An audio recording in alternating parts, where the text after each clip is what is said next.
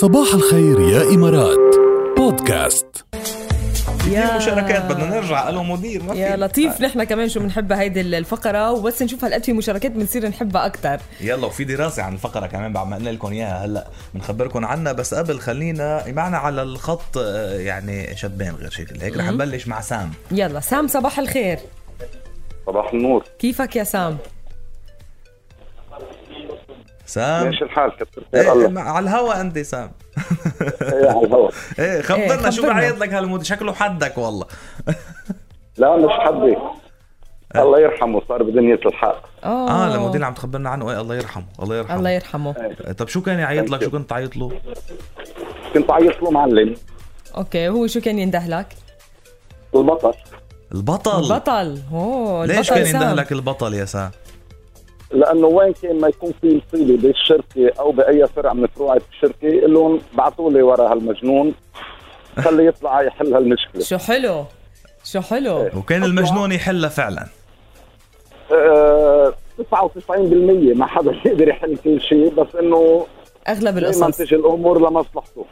بطل يا سام، بطل، برافو عليك. ثانك يو.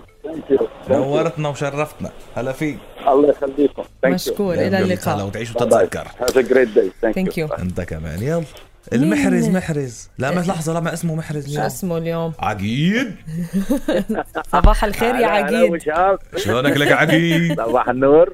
شو يا محرز خبرنا. انت شكلك شكلين ما بتحكي. شو ليه بعيط لك عقيد؟ والله نعيطوا لبعض عقيد، رغم ان الشركه كلها مسمينا على باب الحاره، واحد مسمينه عقيد والاخر مسمينه سمعه والاخر ابو حاتم. بس سمعه مش ملاقيين له غير سمعه يعني. ما بين سوري وتركي، في عنا واحد مسمينه صنبل اغا. كمان عاملين ميكس يعني. لا انا سمعه لانه سمعه حرام، سمعه بيموت بيو من اول حلقه يعني، وبتعطر وبشوف بقصص ومشاكل يعني عرفت كيف؟ فانه العقيد اوكي سمعه ليش خي. بس هلا فينا نقول انه شركه باب الحاره اسمها والله. عفاك. طيب هلا انت العقيد صح؟ اي انا العقيد، وحتى المدير نعيط له عقيد. اثنين عقده في الشركه. انت والمدير. طيب ومين الزعيم؟ الزعيم والله الاتش ار. الاتش ار ايه الاتش ار بيلبق له هيدا اللقب على فكره. ايه اضبط. ايه طيب ومين ابو عصام؟ لا لسه ما عنا ابو عصام. على اساس نحن بنعرفهم للموظفين. ما خبرك من ابو عصام. ابو عصام هو اللي بيحلق للكل. شو مين بيحلق لهالعالم عندكم بالشركه؟ بيحلق بمعنى بيحلق يعني، مش انه بيحلق مش قص شعر يعني حلقوا له يعني. نورتنا يا محرز. هلا بالعقيد. هلا الى اللقاء. باي.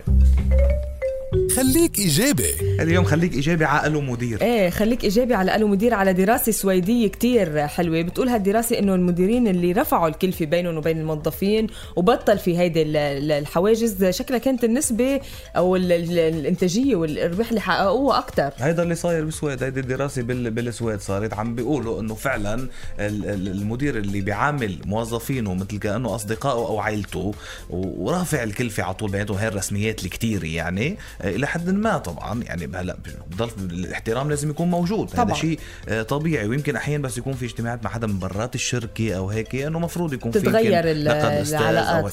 بس إنه إجمالا اللي معاملهم كأصدقاء وكعائلة ورافع الكلفة بيناتهم، هالشركات اللي مدراءها هيك اوكي حققت نجاح بنسبة 17% أكتر من يعني شركات اللي مديرين تقليديين يعني.